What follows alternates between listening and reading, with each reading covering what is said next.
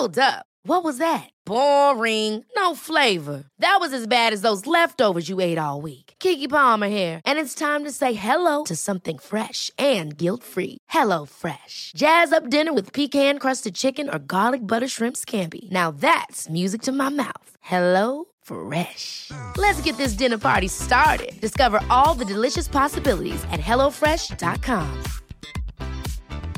Hiring for your small business? If you're not looking for professionals on LinkedIn, you're looking in the wrong place. That's like looking for your car keys in a fish tank. LinkedIn helps you hire professionals you can't find anywhere else, even those who aren't actively searching for a new job but might be open to the perfect role. In a given month, over 70% of LinkedIn users don't even visit other leading job sites. So start looking in the right place. With LinkedIn, you can hire professionals like a professional. Post your free job on linkedin.com/achieve today.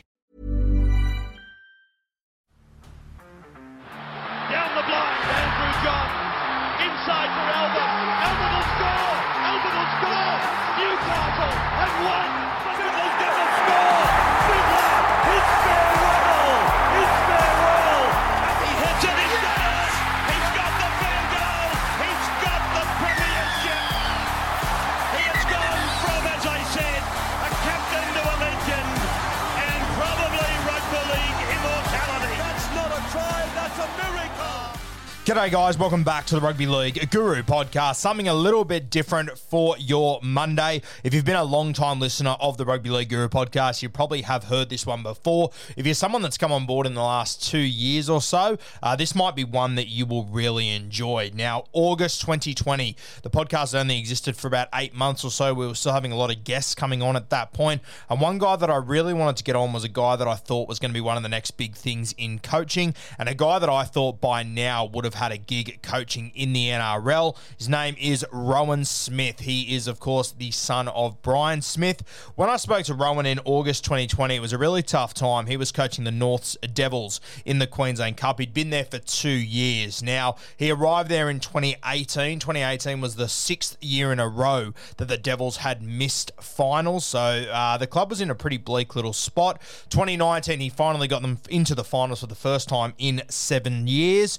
2020, their competition, it got cancelled, of course, because of COVID, a pretty crazy year, and that was when I spoke to him, and obviously not being able to, get in contact with players and everything. Rohan talks about all of it. 2021, they come back, and the North Devils, they go on to win the Queensland Cup. So after not making it for 6 or 7 years, they make finals, they lose a season, they come back, and they win it in the next season. Incredible stuff. As I'd said then, and I'll say it again now, I've been a huge fan of Rohan for a very long time. A lot of you Keen Guru listeners that have been around for a long time have heard this interview and messaged me straight away and said, my God, this guy's footy brains, why aren't NRL clubs going at him? And I would throw my hands in the air and say, I have got no idea why. Now, at the start of this season, he was still coaching up at Norths, I believe, and he got a call from the Leeds Rhinos, and they were looking like they were going to get relegated in the Super League. They brought Rohan on board. He was a bit of an unknown over there as far as him personally. Obviously, Brian Smith and his uncle Tony, they have coached over there in England, but Rohan went there. As I said, they were on the brink of being relegated. So if you don't follow the Super League too closely, which I don't, but relegation is essentially if you finish last, you drop back to the second grade competition. The team that wins second grade, they come up. So an absolute disaster for a proud club like Leeds. He came on and they've played 18 games since he came on as head coach. They've won 13 of them, and if they win 14 next week, it will come in the grand final at Old Trafford against St Helens. So an unbelievable turn of events. We've been very high on Rohan the entire time. We still talk to him here and there. He's a champion fella, and he genuinely is a guy that I cannot believe more NRL clubs haven't been talking about. You have a think about all the clubs that have needed coaches over the last few years, and still the clubs that need coaches now, and this is a name that just doesn't get tossed up. Personally, I think that when he does get a chance in the NRL, he will be very, very successful. This interview, this was from almost 3 years ago, so a long time ago. We've been very high on him for a very long time, and I hope that he does get his opportunity soon.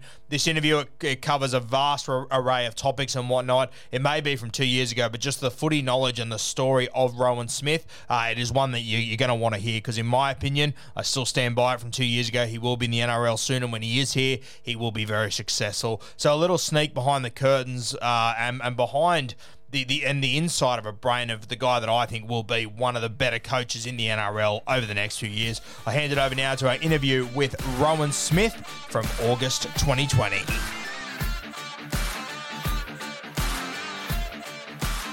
I imagine it's been a pretty chaotic few months for you, as it has for everyone else. How has it affected you as a head coach?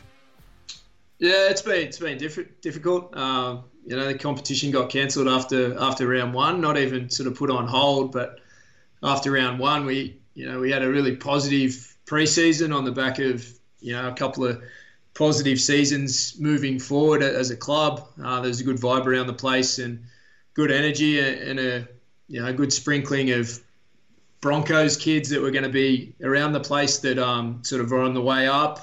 There's a good vibe.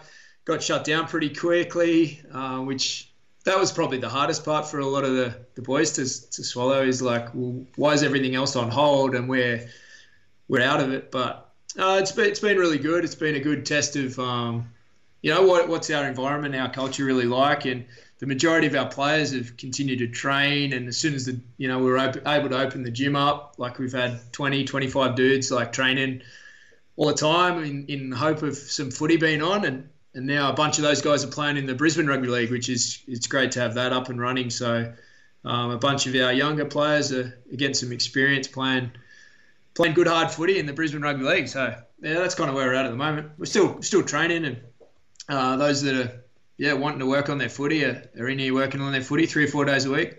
Mate, tell me about the landscape of the Devils over the last 10 or 15 years. I never remember the Devils being a team like the Redcliffe Dolphins, which is where players want to be, and you've really started to change that culture. I mean, I remember growing up, and the only thing you'd ever hear about the North Devils is when they dig out that picture of Smith, Slater, and Cronk, sitting there, and that's all you'd hear from them. But the culture's really changed a lot over the last few years.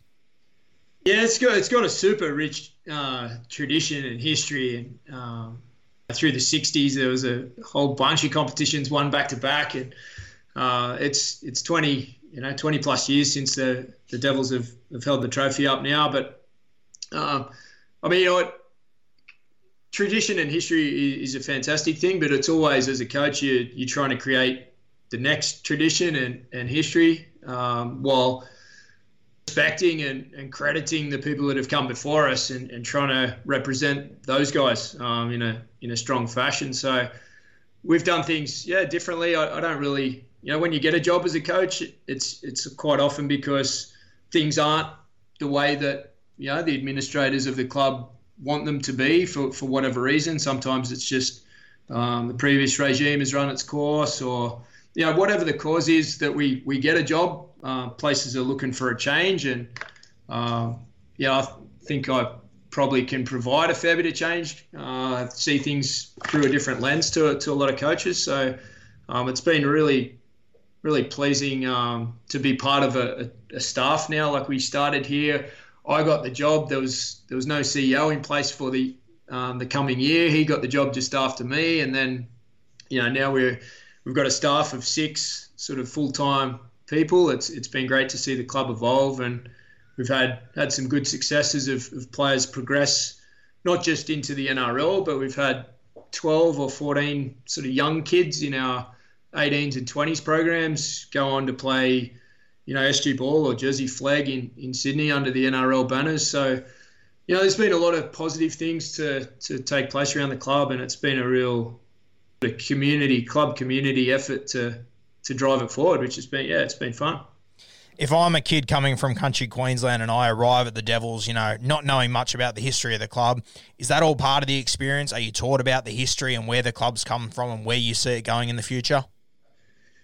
Yeah, that's an interesting one, because, I'm not a huge history buff. I'm not, I feel quite uneducated in a lot of senses as far as, world history goes and stuff. I didn't really learn much about that at school, and haven't chased it myself. So it's a balance between, young kids want to know what's going on right now and where they're headed. But we definitely pay tribute to that. When I first got the job, we gave every player that we signed, we gave them a North Devils book, and it's got the history of the book, 85 years, I think, of history in the book. And a lot of guys, they flick through it and go, wow, we don't expect everyone to know every fact, but it's definitely part of it. We pay tribute to the people that came before us. We reference those that are Devils legends, and I understand that it's about past, present, and future all the time. It's not about us. We're always part of something bigger. But it's an interesting one, that stuff. Like, I've been in NRL clubs where, there was a couple of guys at the Roosters that didn't know who Brad Fittler was. Jesus Christ, that's grim. Far out. What are we dealing with here? Let alone before we go back to other legends of the club. Brad Fittler was the coach 2 years ago. What are you talking about? So it's an interesting balance between the present and the future, but also referencing the past is something that we're big on here at the Devils. Mate, you mentioned the Roosters there. They're one of 5 or 6 NRL systems that I've got on a list in front of me you've been involved with. But before we get to that, take me back to your childhood. Obviously, you grew up with a very unique experience in rugby league. For those that haven't clued on yet, you're obviously the son of Brian Smith. And, Brian Smith, he's achieved so much in the game, and I feel like his reputation has, to some extent been tarnished simply because he hasn't lifted a trophy at the end of the year. But, mate, he has achieved he's achieved more than what most coaches dream of in reality, and he sort of cops the rough end of a stick. Growing up for you, what was that experience like?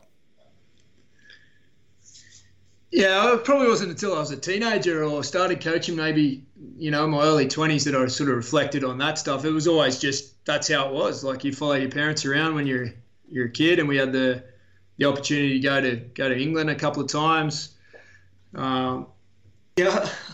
I don't know. It's obviously had a big impact on both myself and, my brother's a coach as well. And obviously my uncle Tony is a coach. So there's something in the experience of just being around it that sort of drives you into it.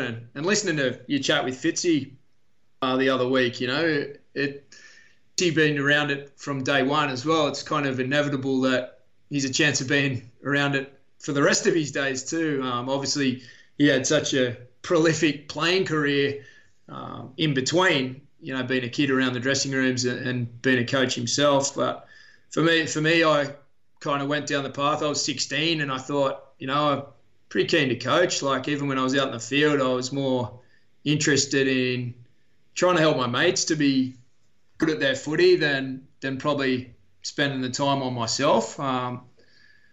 Yeah, the experience being around it, like, I was in the dressing room, but I was always thinking about footy. I wasn't just sort of being a fan. I was a ball boy at St George for a few years, and I was, Liam Reddy and I would be walking along the sideline, and Rocket's young fella he went down the soccer path, but we'd be breaking down the game while we're ball boy and not sort of looking at the crowd or waiting for our pie and can of Coke. At the end of the day, it was I guess that analytical side of things and really trying to work out how and why things are happening was just sort of infiltrated into us by being around it so much. It's hard to nail it right down, but I thank my upbringing and my dad for exposing me to that sort of the lessons that team sport and the dressing room can teach you about how to behave and how to respect each other and how to work together and all that kind of stuff is probably and the work ethic that went into it. My dad, is a prolific worker, probably a pioneer in a lot of coaching in Australia as far as the time and effort and the study trips to the States and to Europe and stuff. Like, he's kind of ahead of the game in a lot of those senses. So it's been fortunate to be around that. You mentioned the Craig Fitzgibbon podcast earlier, mate, and geez, like, rugby league, it's such a small world. When I was, doing a bit of research on Brian and yourself, like, when I spoke to Craig Fitzgibbon, he said his dad got his first coaching gig in first grade in 1982 with the Steelers. He then lost the job, and your dad took over from him in his first coaching gig, and, now both of you have gone into coaching yourself. It's, it's such a small world, isn't it? Yeah, well, he's from, I grew up mostly in Wollongong, and Fitzy's grew up down the road, and I used to watch him from the hill. And then we shared an office for a year. It's kind of sport in general is just such a way of connecting people, and you never know like how you're going to cross paths or what kind of history is so similar. When you meet people, you feel like you've known them for a long time because you've followed a similar path and a lot of it, like-minded experiences and stuff. Fitzy was a great influence for me for that year. It was his first year out of playing, and he was transitioning, from that playing mindset to coaching mindset, and it was clear right from the start that he was going to be very good at it. But he also understood what players went through, so he's perfectly balanced to take that big job when he wants to. Mate, obviously with your dad, 92, 93, 2001, 2010, all grand finals he was in that he didn't come home with the chocolates, and, he's copped plenty for it. We spoke about it earlier. What effect did that have on your family behind closed doors? Yeah, it did. It had a massive effect, probably on my mum mostly. My sister's she's 8-9 years younger than me, and it probably a little bit for her. And my brother's one of the toughest, most resilient people I know, but it probably impacted him a little more. I used to sometimes defend we used to have school teachers, when we were kids, like school teachers would be sort of firing off a bit of chat, around the result of the weekend. And, all my mates at school, they would toss it up sometimes, but they were always like, oh, how cool is that? Your dad's footy coach and you're at the footy every weekend. Like they weren't really putting too much crap on us, but you did. And we grew up in Wollongong, so it was, Dragon Steelers territory, and Dad was coaching Parramatta for 10 years, or he was coaching St George when Illawarra still existed. So there was that sort of rivalry. I felt like it was resilience building in some ways about, what battles to fight, and just that other people's opinions just really don't matter. So that's probably helped put me in decent position to be a coach as well, because I just don't look outside too much. But it's definitely impacted the family unit. It put a lot of stress on at home, and it wasn't easy to have people talking negatively. Like it didn't really bother me too much, but at the same time it wasn't something that you wanted to see. And I think in Australia, it's the coaching trade is probably not respected as it is like in the States. I learner of coaches, because particularly I didn't have that playing background, so I've spent a lot of time like studying the great coaches, and dudes like George Karl, like fifth most winningest coach in NBA history. Jerry Sloan passed away not too long ago, never won a title, but like those guys are revered.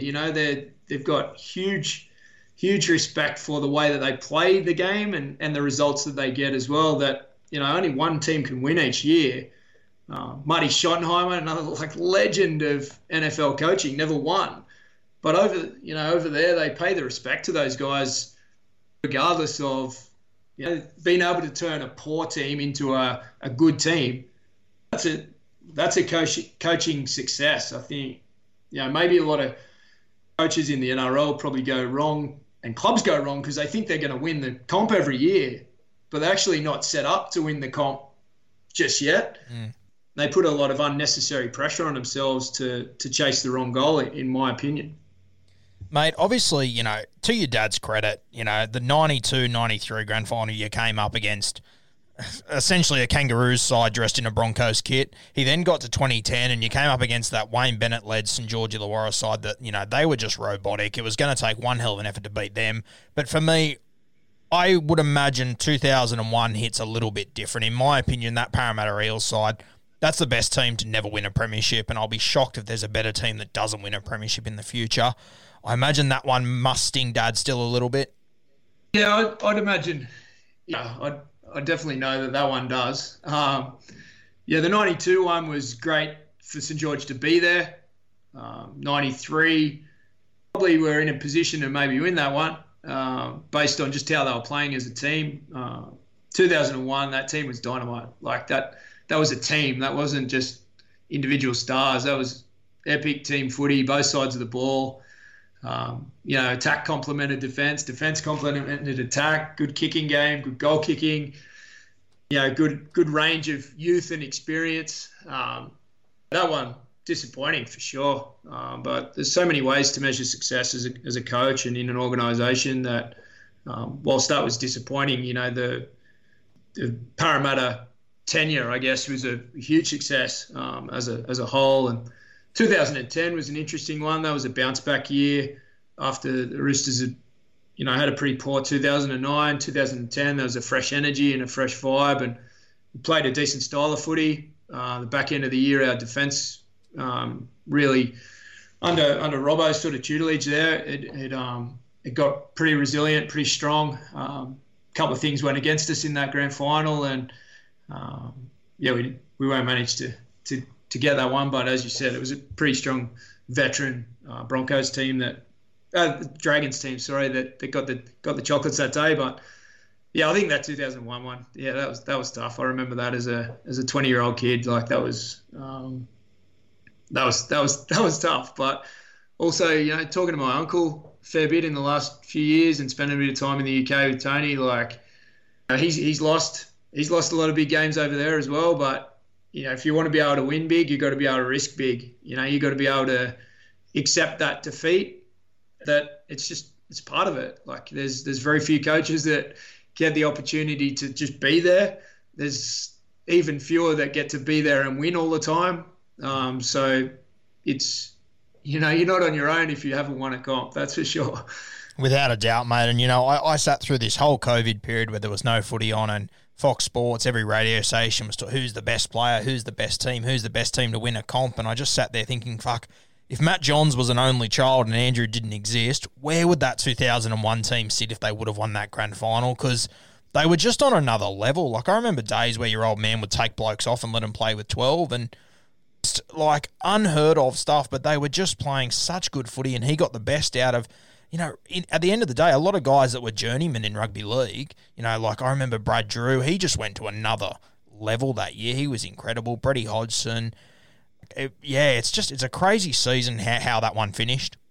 Yeah, it was the sort of the culmination of building there from 97 through to that period where there was a sort of evolution of the club and so many brilliant young players. Like I used to love going to watch Harold Matthews and SG Ball and have Dad and the other coaches sort of pointing out the kids that are coming through, and I'm like, hey, you don't need to point them out. I can see, like, those guys are superstars all in the same team, and they were playing good team footy at a young age, so they knew how to play sort of team footy, and that's what I remember of that 2001 footy, that it was really team orientated. It wasn't dependent on a star or two stars. It was the impact that each other had that made people great, and then some guys got accolades of playing rep footy and stuff, but it was really a culmination of the great team performance was seeing individual accolades, I think, that year more than the other way around. Mate, you mentioned when you were playing footy that you weren't as focused on your own football, you were sort of more focused on helping the blokes around you to some extent, and to me that's got coach written all over it. But when you were playing, what sort of a footballer were you? What position were you playing? I mostly played 5'8" as a kid growing up. When I got to sort of men's footy, playing down in Wollongong for collies, I played wherever they told me to play. Played a couple of games in first grade on the wing, and I was like, no, not that keen on that. But I sort of understood the game pretty well, so I could slide in wherever. But I like calling the shots and like pointing people around, and had a good kicking game. I spent a lot of time from a young age. Dave Allred, he's a guru kicking coach from the UK. He came out to St George actually when Dad was coaching there, and being taught by some of the guys that he taught how to kick. Kicking was a big part of my game, and I was quite good at that. But I didn't have the dedication to train hard to see where I could push myself to. But part of the reason there, I guess, I was always driven towards coaching. I was reading coaching autobiographies and books as a teenager instead of reading the HSC texts. I was reading about coaches or players from great sports teams. When you were younger and obviously the dream of playing first grade was still there to some extent, who were the guys in first grade that you watched and you appreciated the way that they ball played? Probably Laurie Daly was the one I used to love. That was probably the first player I can remember thinking like, wow. I mean, there was other guys, but I used to watch that 89 grand final. It was like a morning ritual at my house. So seeing like guys, I get up straight out of bed, press play, then when I had to go to school or get ready for school or whatever, I'd press stop and just resume it the next morning. And then when it finished, I'd start it again. So any of the guys in those two teams, like I kind of respected because of what a contest that was. And I remember thinking like that, even as a kid watching that, just thinking, wow, what a contest. The ebb and flow and who was going to win and whatever. But yeah, in the sort of through my teenage years Laurie Daly and Brad Fittler they were the ones that I respected the most because they ran the ball hard. They were great running players as well as having the skill. They were real all-round footballers, weren't they? Yeah, I like that aspect of not just footy but in life, trying to be well-rounded, being able to have more than one trick, and in footy context, being able to play different ways. Like those guys could create opportunity through carry, pass, kick, where I think a lot of young players sort of aren't encouraged to do that so much anymore. Who are the halves playing in the game now that, you might be sitting there on Friday night watching them play and they'll do something and you'll ring your halfback and say, fuck, did you see what he do? What happened then and how he addressed that situation? Who are those guys in the modern game? Yeah, that happens all the time, by the way. Yeah, I'm not shocked. With a couple of guys I've got here, Jack Ahern and Bryce Donovan, a young kid, Harry Freeban, they're always on the text. But and Sean O'Sullivan, I've got a close relationship with the Bronx. Like that can happen pretty often. There's lots of guys, and I can respect how they play the game in different contexts. Like I still love watching Mitchell Pearce play. Like I spent a couple of years with him and got to know him quite well. And I think that guy has probably the most all-round great skills. Like doesn't maybe always come through in every performance. Like he's had some certain massive purple patches, but the ability to like rip a long ball both ways, to kick, to run, to tackle, to compete. We used to use some footage of Mitchell like when he was 17. That was, just getting into first grade. We used to use it as like this is how to compete as a halfback. We used to use that when we were at the Knights and the Roosters. To other younger players, I think I always respected, what he's done in the game. I love watching Mitchell Moses. I think he has that all-round skill set. He's fast. Luke Keary, he's a player. He's a player. There's footballer. Yeah, seeing the evolution of Nathan Cleary as well has been cool. Like I love Cherry Evans. I was at the Titans when he'd agreed to the Titans, and I was that excited to just get up close and see how and why he does things how he does, because he's a bit unorthodox but so highly skilled and coming out of that Manly program with the Jamie Lyon and the Stewart boys and Steve Maddai and blokes with real high footy IQ, that would have been a great experience as a coach. But I watch every game. I love watching every game, and I watch the individuals, but not just the halves. I think the underestimated part about footy and undercoached bit is that the halves have to be seen to be the smart guys all the time. Where, like, I loved watching Jamie Lyon play. Like, he was, just one of the smartest footy players, most aware footy players, but played right centre pretty much his whole career. I like that aspect of footy as well, like working out who the influential characters are outside of the spine unit. Mate, the way that Jamie Lyon played, like, I'd almost want to say he revolutionised the centre position because he was like a second 5'8", but the reality is no one could replicate what Jamie Lyon was able to do. He was just different, wasn't he? Yeah, just fantastic instincts and awareness. He could read the scenario, he could create, he could prevent. you could just manage the clock. You just take a load off. But that kicking game on that side of the field, like I think that's an under practiced and underutilized aspect of the game where they're much easier, those kicks for centers to do, than when the halfback's got three blokes sprinting at him and all sorts of pressure. Give it to your center and he's got that running thread, or he can kick it. Like it's it was just.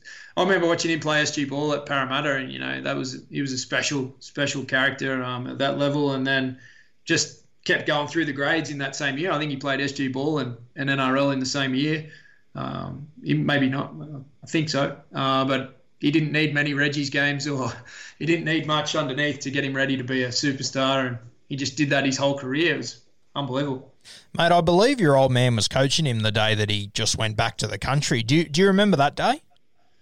I don't remember, and I don't know if I ever actually asked what actually happened, other than, I'm out of here. So I don't know the ins and outs of that story, or how it came about. I probably should ask. Might be an interesting one, or it might be a tender one. I'm not sure. Mate, there was a guy that you mentioned a few minutes ago, Sean O'Sullivan. You've obviously had a lot to do with him, and for me, I know he's coming off an injury, but if he isn't the best halfback not playing first grade, I'll give it away. I think he is a sensational ball player, and like Tommy Dearden, he's a really good young footballer, but when I watch Sean O'Sullivan, he's just got something a little bit extra about him, doesn't he? Oh, man, he's, even before you watch him on the field, his football IQ and his knowledge of the game and awareness is, it'd be unparalleled for someone his age. But, when you put it in context, that kid's been watching footy and been around footy with his old man, just, similar situation to myself. Like, I met Sean when I was at the Roosters, and he was only a kid, a young kid. And we would have footy conversations, and I'm like, yeah, this is like what I was as a 12-year-old. That's how, reminds me of my own upbringing a bit. And Sully's got great awareness of the game, and he knows how to bring other people into the game. And he plays straight. He plays straight, and he plays short, inside out. He gets criticised, and, a lot of things have held him back in his career because he's had a couple of knee recos and he's got no speed. But what he has got is speed between the ears, like very few others. And I think at the right time, he's going to make a club. He's going to do a good job for a club. And whether he can end up being every week first grade is probably, he needs to get some footy under his belt and make sure his body holds up. But it won't be because of his his skill set or his awareness of the game, and he's a good team player.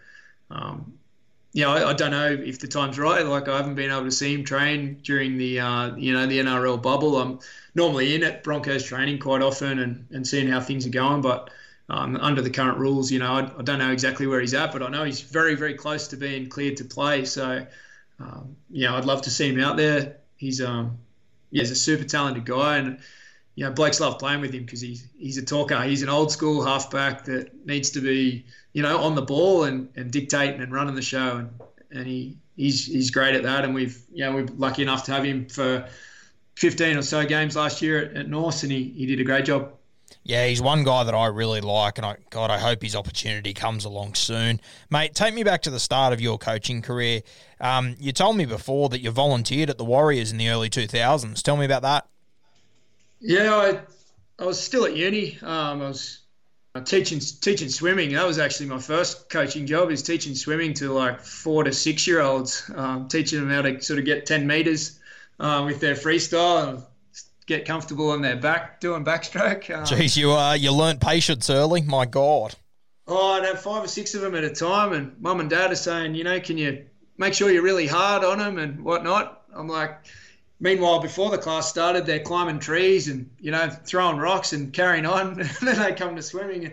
But it was a great experience, and I think it actually helped teach me that patience and awareness of how to deal with different kids, because we're dealing with different people in every situation. So that was my first gig.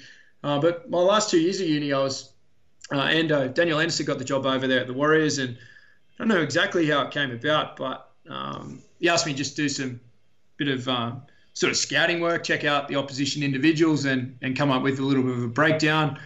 So I used to do that on the weekend and send it through on a Monday morning and did that, but spent a lot of time watching footy on video those 2 years, got the real appetite for it. And then a role sort of was created at the Warriors, which I saw, in reflection, it was like a hardcore apprenticeship of coaching where I was in the video room, like many of the great American coaches, started chopping up video,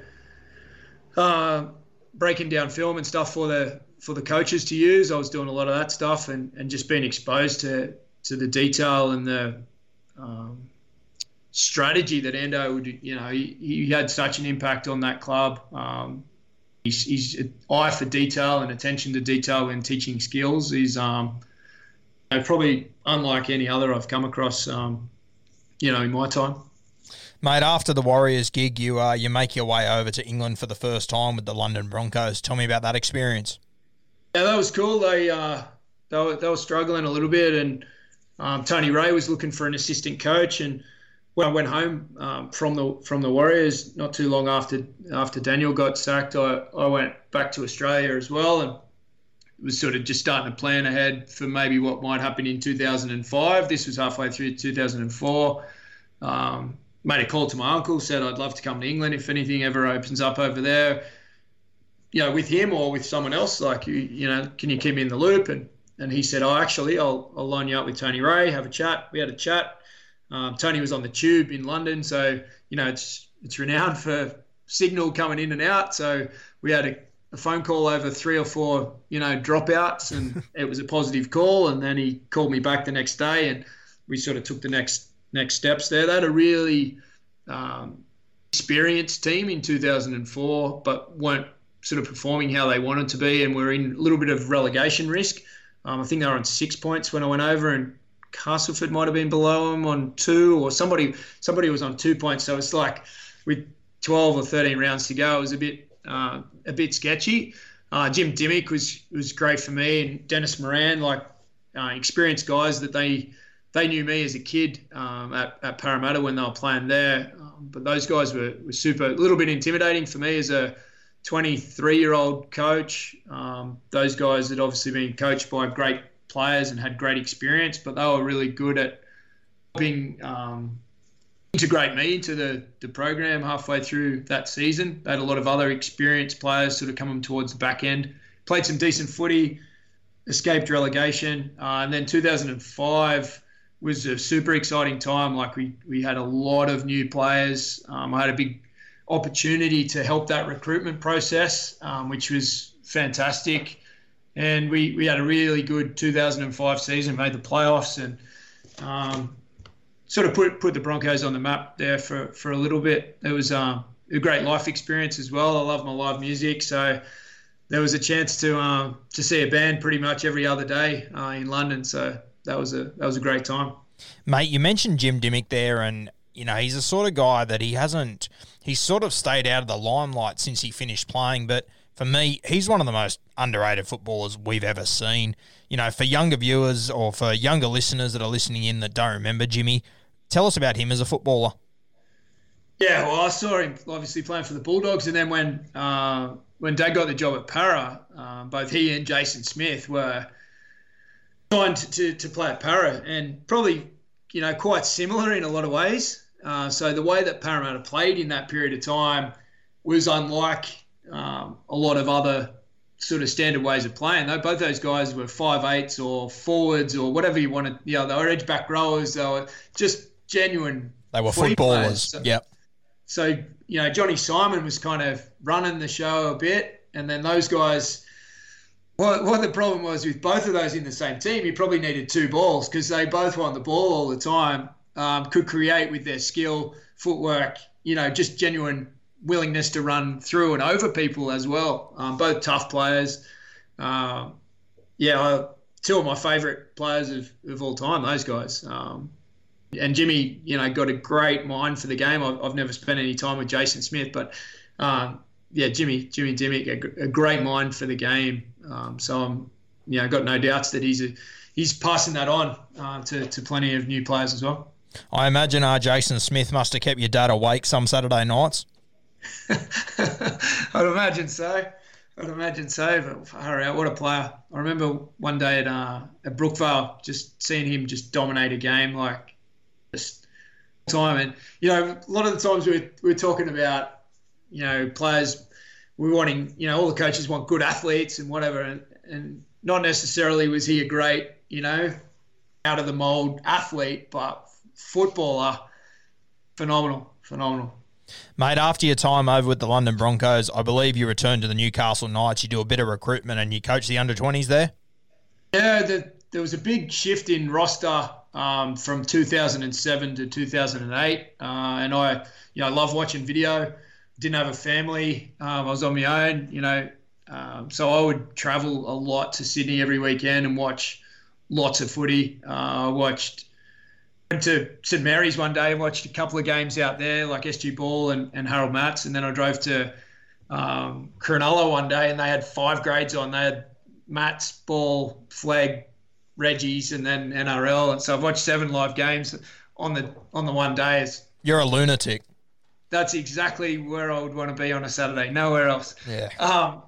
So I really enjoyed doing the grunt work and the legwork on that stuff, like going to watch players live and sort of putting my recommendations forward to those making the recruitment decisions.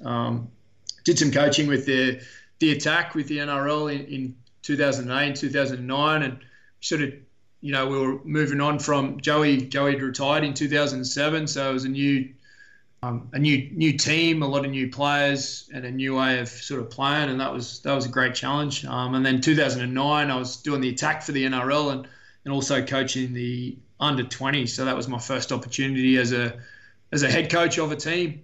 So that was a great experience, really, really enjoyable. Which blokes are in that under-20 side that are now playing first grade? I actually found the round 1 big league team the other week. Actually, I'll get it. Hang on, I'll just grab it off my phone. How good's finding an old big league and just losing 2 hours reading through the old team list and everything? So good. Oh man, but yeah, off the top of my head, there's like guys like Peter Matautia, Ryan Stig, even guys like Jonathan Ford, who played 2 NRL games, but he's still a professional player playing for Toulouse right now. That's a success. Kevin, I just got it here. Kevin Nagama was named in that. Mitchell Garbett, Zane Tedavano, Con Mika. Then the Titans team, like Jai Hitchcox, Kevin Gordon, Jordan Rankin, Cody Walker, Sasai Vave, Ben Ridge, great guys like that. There's, Luke Page. It's cool to, reflect on, teams from back then and seeing the success of kids just not just progress with their footy, but also seeing them do good things in life. It was a great year. Good bunch of young kids. Can I ask you, mate, you said you've watched a lot of like Harold Matts and SG Ball footy. Is there a standout for you that you saw as a kid and you just sort of went, fuck, this bloke's got it and he's gone on to deliver what you thought he could? Yeah, I mean, someone that I haven't had anything to do with I remember watching Lachlan Coote. It was actually on that day out at St Mary's that I spoke of. That guy was just chasing bombs and catching them, like just jumping over the top of people to catch attacking bombs. And that is one of the hardest skills, I believe, in rugby league, like to run with the ball that's high and catch it going forward is much harder than when it's on its way to you. And seeing him do that, multiple occasions and just great general awareness of how to play and support play. And back then, I don't know if it was Harold Matts or SG Ball, to be honest, but he probably looked like he might not be big enough to be an NRL player at that time. But obviously, he worked hard on his body and became, a super clever, super skilled player. So that was, I'd never seen him play until that day. Sort of marking him down as a player. I wasn't sure if physically he was going to get there, but like footy-wise, man. But seeing up close like Anthony Mundine and Nathan Brown and those guys playing, like even as a kid, Gordon Tallis, like those guys were always going to make it. Seeing guys seeing guys make it a bit later, like, is also a good thing. Like Isaac Liu's a great example. Daniel Tupu, those guys that were like, they were at other clubs, not really thriving or succeeding playing under 20s, but stick at it for long enough. Like Isaac in 2012 I think he played pretty much every game at Newtown, just played a good solid game. In 2013, bang, NRL, and he's probably never played a reserve grade game since. Like, there's so many stories, man. I could talk about those things for forever. Tell me, mate, after your time at the Newcastle Knights, you arrive at the Roosters. Now, I believe Brian was there at the same time. Is that correct? Yeah, it was. It was going into the fourth year of sort of working under the old man, and I was umming and ahhing about whether it was the right thing to do. But the lure of some superstar players, and particularly Mitchell Pearce, like the chance to sort of work with him doing the attack was it was too good to be true. Tell me, like obviously with Mitchell Pearce, we spoke about him earlier, but I imagine when you were there, that would have been the peak of him just copping shit left, right, and centre. He couldn't tie his shoelaces up without someone bagging him for how he did it, and the way he's come out of that, I imagine, take footy aside, but as a bloke, the growth in him and the experience he's had, just incredible where he is now. Yeah, well, for 2010, he played really well. Like, he played consistently really well, and a lot of the stories, and rightly so, like Toddy Carney had some huge games that year, and won a few games for the Roosters that year. But Mitchell Pearce was just so consistent and really the driving force behind performance and behind playing in a different style that he was accustomed to in previous years. So I don't know if he copped a lot in 2010 because he was playing consistently well in a team that was going well. I think it's been mostly, most of the time where players cop a hard time, it's usually when, individual and team performance aren't sort of going the right way. A couple of years, 11 and 12, we didn't have good seasons. So, halfbacks always wear a fair amount of if it's not the coach wearing the flack, it's usually the halfback's fault for not coming up with something. So it's good to see, Junior survived a lot of that criticism and negative publicity. And, some of that footy he played last year, back-to-back games, was, among some of those purple patches like Jared Hayne or Joey Johns and those kind of guys have had in the past. Mate, we mentioned earlier about Jason Smith probably giving your dad some sleepless nights. I imagine Todd Carney, at the sort of footy he was playing, the energy would have been high, being in the bright lights of Sydney for the first time as a player. And for that year, everything went perfectly, but there must have been, a couple of nervous moments here or there, wouldn't there? Yeah, I probably, in my younger coaching, like I'm 39 now, but when I was 29 or 25, I probably spent too much time worrying about what players were up to away from footy. And now, in my time as a head coach at Bradford Bulls and that kind of stuff, I think as a coach, if you're worried about what's going, you want to care for your players and try and help them the best you can. But if you spend too much time wondering what they're up to or stressing about that, it's going to detract from your actual ability to set the environment and the culture how you want it to go. You got to have a trusting mentality. Sure, sometimes players take advantage of that or they don't reciprocate it 100%, but they're all young men trying to find their way in life. So back then, I probably used to wonder what was going on a lot, not specifically to any one player, but just in general, whether players were always dedicated towards their goals actually being hit, seeing it through and really attacking their own personal goals. Rugby league's still got a bit of a culture around sort of partying and whatnot. It's a lot better, I think, than it used to be. A lot more players are dedicated towards, rugby league really being that priority. But, you can't spend too much time worrying about what it is. Like, a lot of guys have had different upbringings and different experiences, which makes them who they are today. But, like, in saying that, a lot of guys, when they're 20, by the time they're 30, they're different characters, and it's great to be part of that journey, I guess. Mate, after your time at the Roosters, you head your way over to the Penrith Panthers. Tell me about your time spent over at Penrith. Yeah, that was interesting because at the end of my dad got the sack from the Roosters, and for a few days or a week or two there, I wasn't sure whether I was going to stay at the Roosters, and Trent Robinson, who I had spent 4 years sharing an office with, he decided to go a different way, and I respected that and understood that he wanted a fresh start, and I wasn't part of that plan. But some of the best times I've had in coaching were probably sharing an office with Robbo and Rick Stone when we're at the Knights and having some intense conversations about all things footy and what we're trying to do with our team and stuff, like some of the best times. But so, yeah, it was November or December, maybe I was just having a few texts with Garth Brennan, who actually worked with me when I was coaching Newcastle 20s. Garth was one of my assistants and always kept in contact and had a mutual respect for each other. And I think he just tossed up, you should come and do a bit of coaching with me. And I was living at Coogee thinking, I don't know if I'm driving to Penrith. It's a stretch. That's, it's an hour and a half on a good day. And let it stew for a week or two. And then I'm like, actually, sounds like a fucking good idea.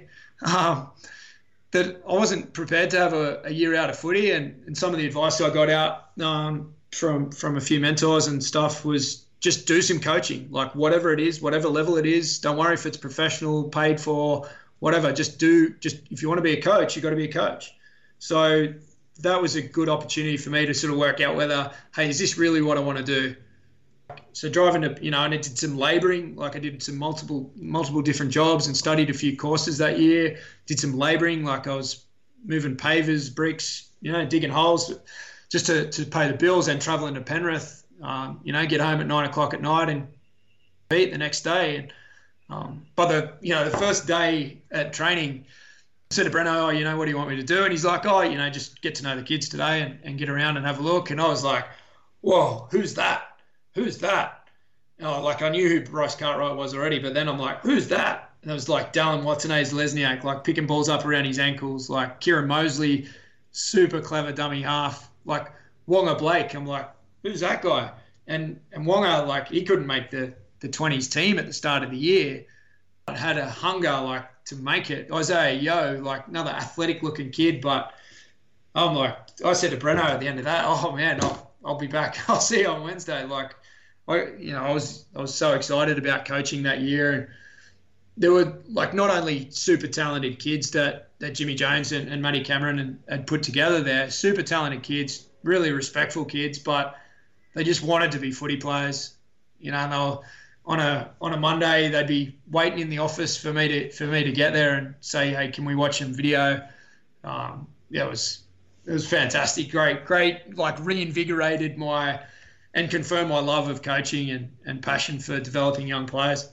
Mate, you mentioned Bryce Cartwright there. Obviously, his career hasn't panned out as we expected, but him as a young bloke, he was just on another level. I've got a mate of mine he played Knights SG ball, and he says that, they used to be preparing for their game against Penrith up at Newcastle, and they'd sit there and they'd all just watch the bus to see if Bryce Cartwright was playing, 18s, 20s, first grade, fucking whatever he wanted to play, and if they saw him get off the bus, they went, oh, sweet, we're dusted by 30 here. He was a maniac when he was younger, wasn't he? Just such an incredible footballer. Oh, incredible. Absolutely incredible. But people put a lot of that stuff down to, he's natural or whatever, it's in the family. But, I'm just presuming that Bryce probably had a ball in his hand, more than everyone else. He's kicked the ball, flicked past the ball, offloaded the ball more than anyone else as a kid. And that's just became who he was as a player. There was one miserable winter night, actually, training that year where they were doing some left v right, the 20s guys training on a Wednesday night. And Bryce gets the ball. I think he might have been playing in the halves that day. We had 25 different halves combinations that year.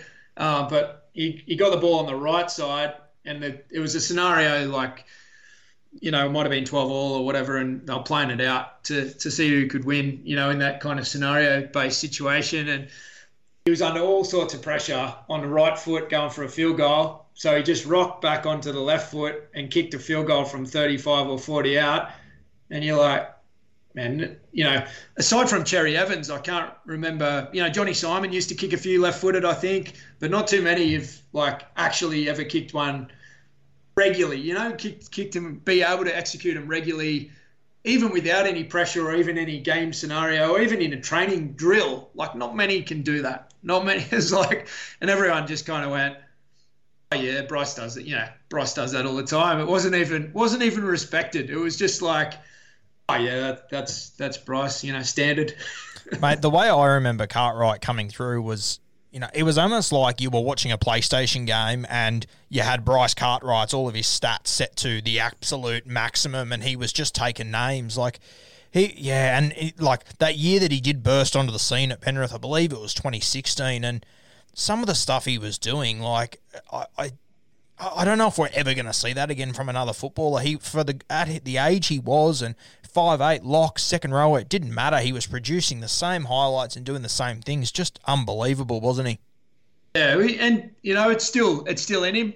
It's still in him. Obviously, for whatever reason, it hasn't gone through in sort of consistent performances and whatnot. And he's playing in a team that have largely done it tough for the last couple of years. So it's his awareness. It's that sort of what we call a footballer. He's a footballer. He gets it. It's rare that you come across guys with that kind of awareness and skill set. And when you do, it's kind of like, you respect every training session and, you can't wait to get onto it. Mate, another bloke you mentioned who obviously gave you the opportunity at Penrith, Garth Brennan.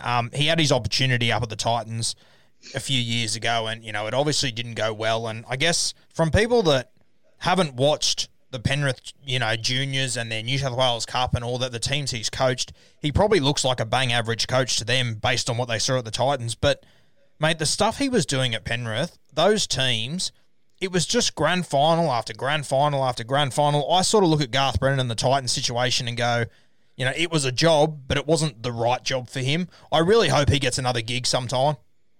Yeah, Breno's got a lot of, he's a very sound coach fundamentally. He's got a lot of great attributes. He expects big things from his players, but he cares about them. I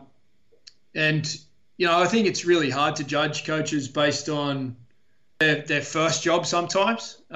If they get a second or a third job and it doesn't go to plan, then probably right. But, head coaching role I'm talking about there, he had a lot of great players at Penrith, but he also made them great teams. As a lot of kids coming through, he got them to come through and be ready to play NRL. Whether translates into being an NRL head coach isn't always the case. But as far as you say, he's certainly a great development coach. He's not the only coach to have troubles at the Titans. That's the other thing. And Justin Holbrook, from all reports, is a top end coach and character.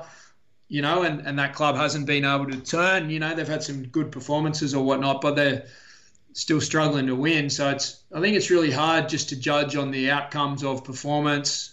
And again, I think it comes back to that stuff we were talking about earlier, a little bit about what are the club expectations versus what are we capable of. And I'm all for thinking big and aiming high and never concede.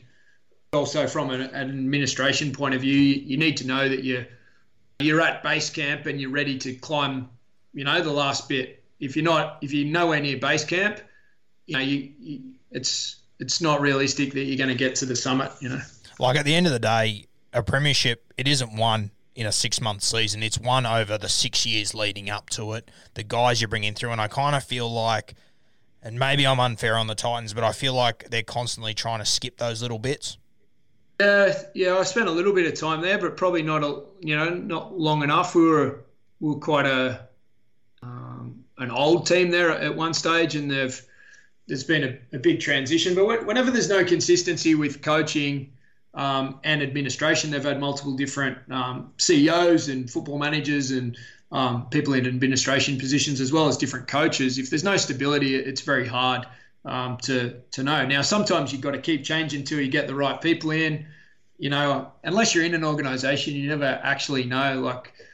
I really hope the Titans do find their way through, and from a lot of reports, like Holbrook's probably the guy to help the footy side of things, but it takes lots of things to align, not just the quality of the coach with the X's and O's or even the people skills.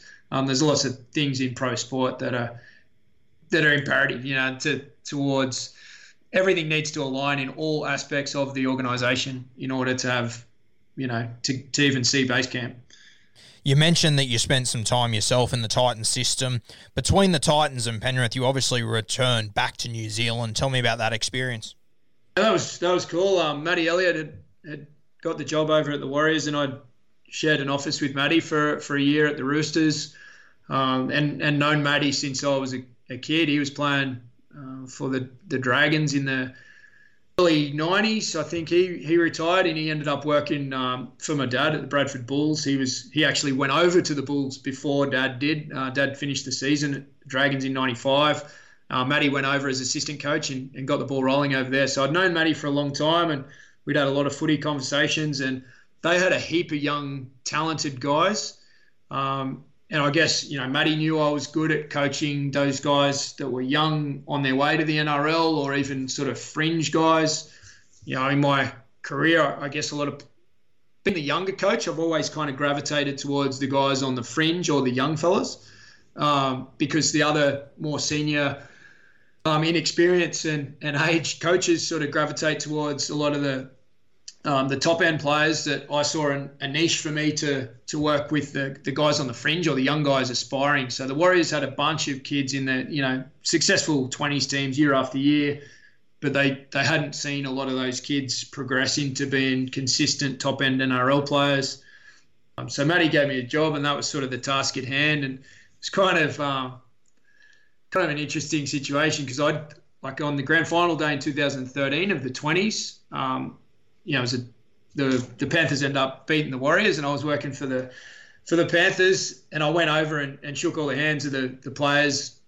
It hadn't been announced that I was going to work for them, but I just went and shook hands with everyone in the opposition, because I knew that I'd be working, with them the following year. And when I got there in November to start coaching, some of those guys, they couldn't look at me. They were like, "Man, you broke your team broke my heart." So there was some, fantastic young players that were transitioning out of that 20s group into men's footy, and the Warriors decided to take over the running of that reserve grade from used previously being the Auckland Vulcans, run by the Auckland Rugby League. The Warriors took that over and provided a great platform and really professional service to those guys to be able to kick on and see some of those guys playing NRL, pretty quickly and still playing now is pretty cool. Rowan, mate, obviously, you watch the under-20s there for the 6 or 7 years or however long it was going for. It was, you check the results every week, and the Warriors are putting 60, 70, 80 on teams, and, they're consistently in the grand finals. They're the big teams in the finals in those comps. And then you look at their reserve grade. Every time I switch on a Warriors reserve grade game, I see someone new that I go, fuck, who's that kid? That you can just see special things out of them, and it just doesn't seem to correlate to them coming through at the Warriors into first grade and producing results. Now that, you're on the outside of the Warriors looking in, you've had the experience within it, do you have any comments on that sort of correlation that, for me, it just doesn't seem to be working? Yeah, again, like I said before, it's hard to know unless you're in there, but sort of having two experiences there 10 years apart, when I was there with Ando, and even before I was there with Daniel, it was a very clear identity about how they were going to play. We've got size, footwork, skill. Kids over there grow up playing 7s, 9s, rugby, league, touch, tag, everything. They just play more than we do here. And those kids have got phenomenal skill sets. And that was harnessed in that regime. Had a poor 2004. Things change, new coaching, whatnot. Then Ivan, came in and did a good job there, and in a different sort of strategy and different structure, but pretty much since Ivan hasn't been there, it's, the coaches have been turned over pretty regularly. So again, that consistency, and I would say, and you still hear people talk about, the Warriors are a big team. Like in the NRL, they haven't been a big team for a long time. They've had two big wingers, and one of the wingers that they replaced, in Vadavai, they have had some big players, but they are not a big team and haven't been for a long time. They've played a lot of very structured, rigid footy. And people still reference their ad-lib freestyling sort of play, but that actually hasn't existed for a long, long time. And that's not to say that that's the best way, but I think every coach has to have even beyond the coach, like, what's the identity, what's the DNA of our club? What are the people, like, what are the Warriors people, like the Auckland people, what do they want to see? They don't want to see structured play. They want to see local kids that are playing together with skill and footwork, big hits, physical. And part of the problem in the last, 10, 15 years, that every other club is really entrenched in recruiting out of there. So it's a long time since they've actually had all of the best kids. There's so many kids in New Zealand that are physically equipped to be a footy player, but all the other clubs are grabbing them. So it's not so much, people sort of reference and go, oh, they've got a whole country to choose from. It's not really like that anymore, because the clubs are in there. And I would say it's hard to know what the identity of that club is anymore as far as the production on the field goes. It's a great club. There's a lot of great people there. It's got a nice little history over a short period of time. It's had some highs and lows. But some of those Warriors footy in 2002, 2003 was organised. It wasn't made up. There was a structure, but it certainly played to the strengths of the players in that group, where I feel through the last 10 years that, the club's really gone towards being really structured and rigid and trying to follow everyone else, where they could have a unique sort of identity. That would be my take on it. Mate, I guess, it comes back to what brand of footy they want to own. And, my listeners are probably getting bored of this conversation, because I had Clinton Torpey on 6 months ago. He said the exact same thing. New Zealand footballers, we're not structured. We're not the Melbourne Storm. Play what works for us. I then had Michael Witt on. He said the exact same thing. He said, he showed up there and he wasn't this flamboyant ball player with flick passes and everything, but he could see the blokes around him. That's the ability they had, and they didn't play towards it. I then had Isaac John on last week, and he said the exact same thing. He grew up with these guys, this incredible talent. Then they get there and they're forced into this structure. And, mate, like I've only spoken to 4 people that have been involved with the Warriors. All 4 have said the exact same thing. It's just, it confuses me a little bit. Yeah, it's, again, it's hard to know unless you're in there, but, different ownership, different management, different coaching. It's really hard to sustain or to create a DNA, an identity, a culture, an environment that's heading somewhere when there's always that turbulence. I think Warriors, and I just think back to 2001, 2003 period where they had great success. Now you can't do that necessarily with their current roster, because they don't have the same dynamic. And even listening to Todd Payton speak last night, NRL 360, talking about they need a big middle player. And they've needed a big middle player for like a long time.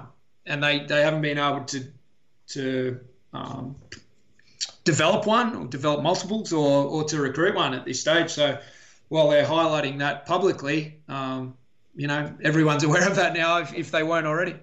Mate, there was, a few weeks ago when they were looking for a coach, they obviously still are looking for a coach, but when there was a lot of names being thrown up, we talk about them going back to playing that brand of footy. There was 2 blokes that really stood out for me, and I'm sure you've coached against them, and I imagine it would have been a nightmare. The Walker brothers, what they did with the Ipswich boys, I just looked at that, and I knew from day one, this would be such an interesting fit. I don't know if it'd work, but fuck me, it's worth a try, and I just knew the Warriors wouldn't go for it. What are your thoughts on the Walker brothers and their brand of footy they play? I've got a lot of respect for the Walker boys. Like we we've had some good battles here over the last 2 years. We've played each other 4 times, and we got them last year both times, and they got me the year before both times. But they were both like really good hard battles, and I said to those guys straight after, because they cop quite a bit of criticism around the Queensland Rugby League for, everything's a short kickoff or a short dropout, or they play a time-based thing rather than field position. They're trying to keep the ball in their hands for longer so that's why they play sideways and generate that lateral footy. And I say to them, like, I love coaching against you guys because it's a different challenge. Like, I see something significantly different where the majority of the other weeks, it's not that much different from one team to another, where they're a clearly different style. And I enjoy that challenge, and I respect those guys for doing things differently and taking things on. Like, I get some criticism and definitely some praise as well about how we play our footy. We pass the ball in a different fashion to how the Ipswich guys go about it. But I like to think that I do something different as well, and they like playing against, it was a good battle, a good chat. I don't know whether that style will work in the NRL, and I'm not sure if it's it would be another shift away from the Warriors' DNA of their earlier times, because it's not back to that, and it's not structured, rigid, Melbourne Storm of 10 years ago kind of footy, which Melbourne aren't like that anymore either. So to be another step in a different direction. But what I do know about those guys is that they believe, they have a method, they believe in it, they can teach it, and they're strong about it, and they're looking to evolve it. It's not been the same the whole time. Like, I can see evolution from year to year. When they played us, actually, they didn't play as lateral. They played a lot more direct in our last game against them in the back end of last year, which they were strategizing against what we were strategizing against. It was a good battle, like, from a coaching point of view. And I respect that they do things differently and have a crack, and they believe in it, and they believe there's a different way. I like lots of credit for that. Mate, you speak about respecting, the way that they coach in a different way, and, there's nothing that shits me more in rugby league than, blokes like yourself, the Walker brothers, and the reality is your dad for the last 30 years, that step outside of those lines of playing chess and setting up for a block play, and, you do something where you step slightly out of line, you try something different, everyone just wants to jump on your back for it. It must be frustrating. I've given up caring about what anyone else thinks, a long time ago, outside of people that, really, really know and can really help you. Like, if you wouldn't ring someone to ask them for their opinion, then I wouldn't listen to it. That's sort of something that I'll go by as much as I can. But, you see great teams and they evolve, like the Roosters and the Storm, and those guys, they don't just do the same thing from week to week or season on season. They're always evolving, where there's definitely some other teams that they're just trying to mimic, or they recruit a coach or some players from another club and think that they're going to bring that style. But, you can't transport culture or environment. You can't transport DNA, like, footy DNA. It's just different. And I love seeing, teams do things differently and stretch the boundaries and challenge in different ways. And, the new rules, I guess, are forcing coaches to change how they think, or just to at least investigate whether their thoughts are still valid. Yeah, mate, I look at those Walker brothers and I just think, I understand it's a risk. I 100% understand that, but the game has never moved more towards the way that they coach, and I don't understand. If it was to go to a complete and utter tyre fire, are the Warriors in a worse position in 2 years' time than what they are now? It's just, I think it's a risk that they should be willing to take. Let's move to your time at the Titans. When did you arrive there? 2015 season, so it was the back end of 2014. I actually was due to stay at the Warriors after 2014. Like, I'd signed a 2-year deal. They'd had a shifting coach, and Andrew McFadden was now the coach, and he was happy to have me see through my contract. But I also had an offer from a Sydney club and from the Titans, and I was just about to get married. It was a week before I was getting married in Newcastle. And I said to my wife, well, my fiance at the time, like, what do you want to do? Stay here, go to Sydney, go to the Gold Coast? And she's like, oh, you can't do this. We're getting married next week. What are you doing? So I flew to Sydney for a day, had a meeting, came back. I think about it for a day or two and went, right, let's go to the Gold Coast. The northern parts of New South Wales there is where my dad grew up and somewhere I had a close affinity to. Thought I'd sort of reconnect with that area of the world. And, went and joined the Titans under Neil Henry in 2015. So that was a turbulent time and also good test for the relationship and making sure that we were both in this footy journey together. Mate, I imagine, obviously on field there would have been a heap of challenges, but obviously there off field during that time, a heap of challenges as well. What did you learn from your time there? Maybe what not to do, some stuff. There was some issues with sort of player behaviour and even just the finances of the club and whatnot. I didn't fully understand or engage in a lot of that stuff. Like I was there to coach.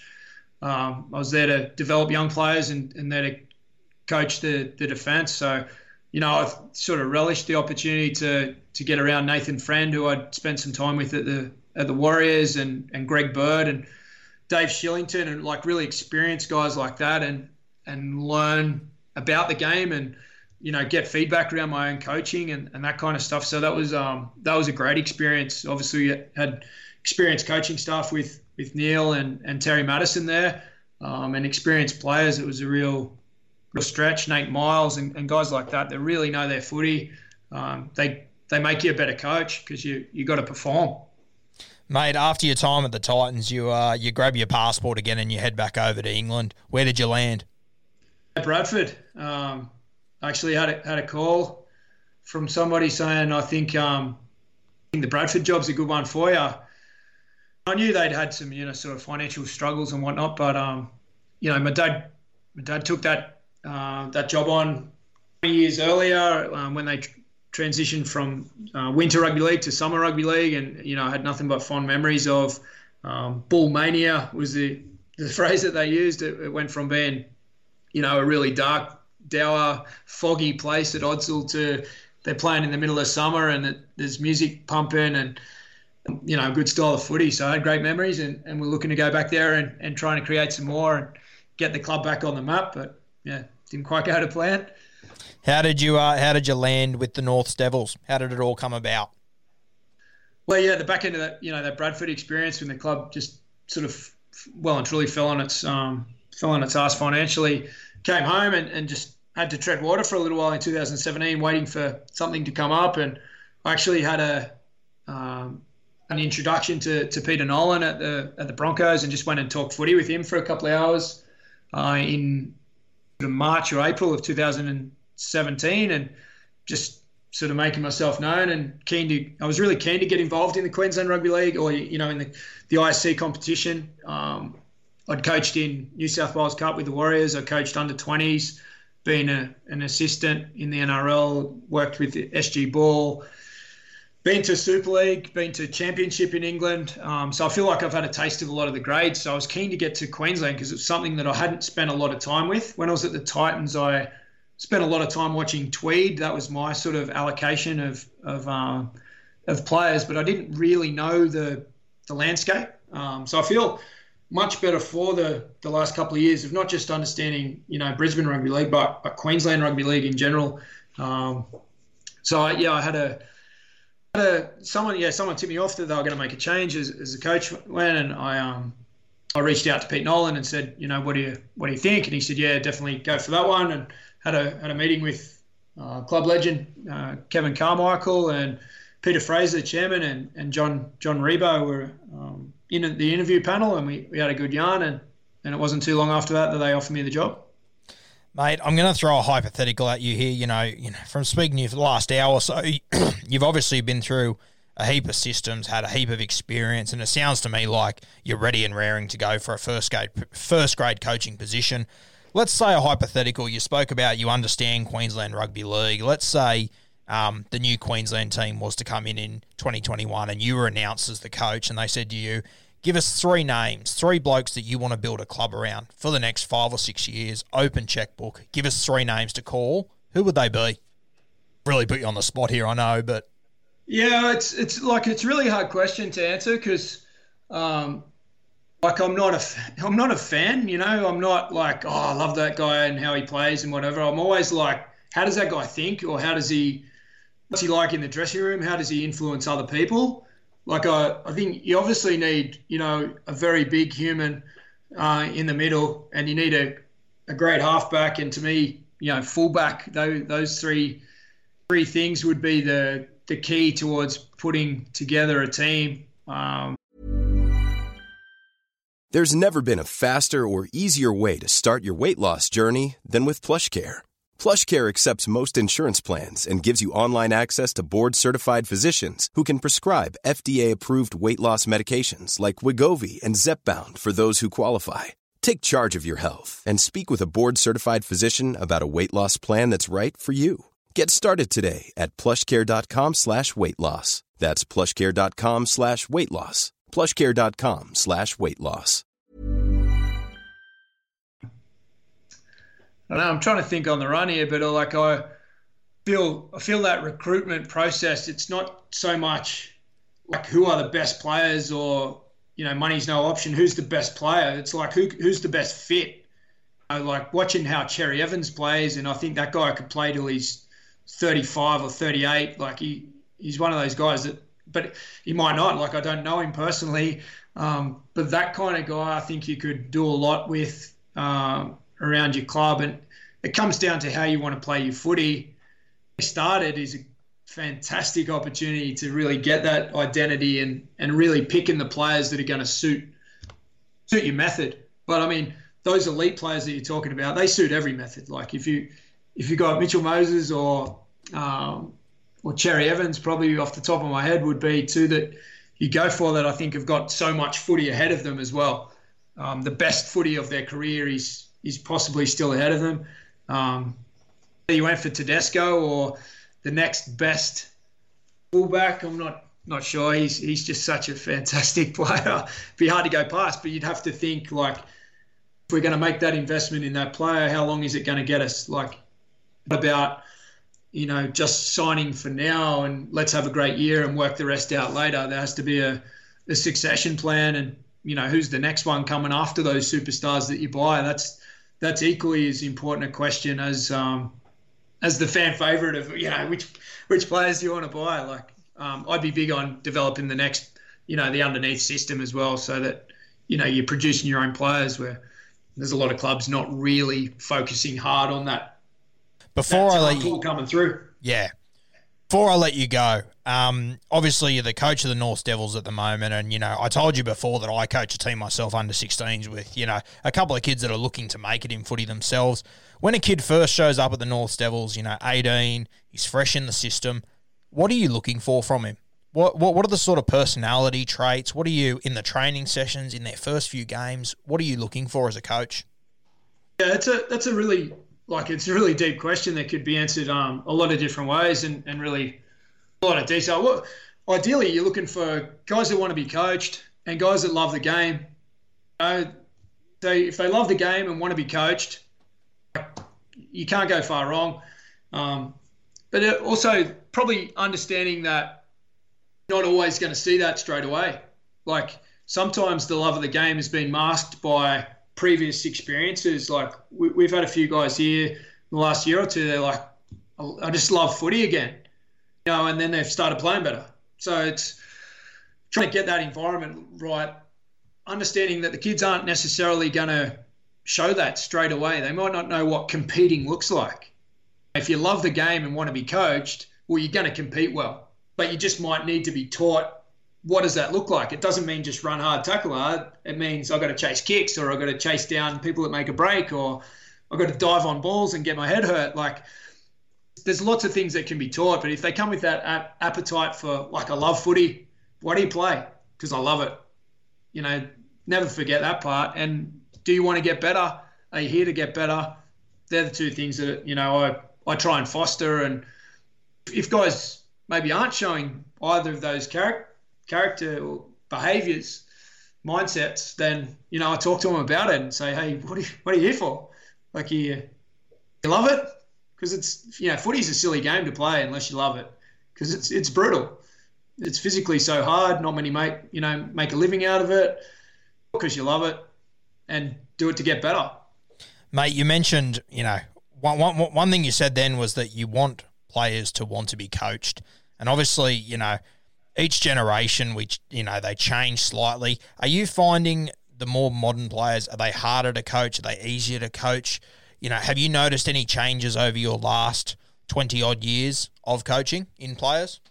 I don't really look back on it and go, what were guys like back then? Like, when you're in it every day, obviously there's an evolution, but it's so subtle from day to day or week to week that it's hard to sort of pinpoint, well, where did it shift? I know current generation cop a lot of shit, but I think it comes down to about wanting to learn and be criticised and all that kind of stuff. But, I find players tell me they just want honesty. Maybe how that gets delivered is different now to maybe it was no filter 50 years ago. You just said what you thought and didn't, worry about the outcome or how it was received. But if you're a coach and you're acting with the right intention of helping that player, you deliver it in a fashion that's, humane and somewhat caring. It doesn't mean that everything is going to be rose petals and pop puree. Like it's not all going to smell great or taste great or feel great. But that's the nature of coaching, is to help people get better.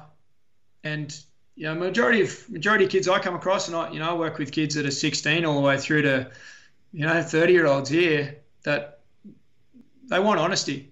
They don't always love the answer, but they also, in my coaching sort of style, they hear a lot of positive honesty too. In coaching we generally hear, got to make them accountable, and it's, I'm going to be really honest with them, and often that's referred to as like being critical or coming from the negative, where players also like getting positive reinforcement about. And I probably learned this lesson when I was at the London Broncos with Nick Bradley Galileo, who played at Manly, and he actually spent a little bit of time at Parramatta. And he told me a story actually when he went to Parramatta. Like I think my dad showed him a video of some highlights or clips or whatever, that this is why you're here. I love it that you do this. And I did that with Dane Chisholm at Bradford, and he had some issues, some negative criticisms about his game or whatnot, but he was there because of the things he could do, not what he couldn't do. And I think as coaches, we've got to harness the good in people and why they're there to start with, and praise that. And then the criticism or the self-improvement, self-development stuff becomes much easier to translate that, I reckon. Mate, it's been an absolute pleasure having you on. Your experience in rugby league it's just so unique, from your childhood to the different systems you've been in. And, I'm confident that first grade coaching job, it's just around the corner. It can't be far away. And I wish you all the best in the future, mate. It's been an absolute pleasure to share an hour and a half, whatever it's been, to talk footy with someone so knowledgeable and aware of, the history of the game, but also what's going on in the present. So I appreciate the opportunity, and I look forward to listening to your podcast in the future. We'll have to grab a beer once you're coaching a first grade side down in Sydney, mate. I look forward to it. Sounds good. Appreciate it. My shout. Without a doubt, mate. Without a fucking doubt.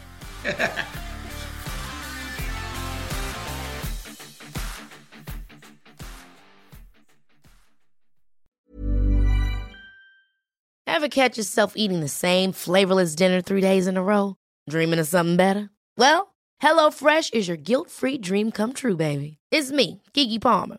Let's wake up those taste buds with hot, juicy pecan-crusted chicken or garlic butter shrimp scampi. Hello Fresh. Stop dreaming of all the delicious possibilities and dig in at HelloFresh.com. Let's get this dinner party started.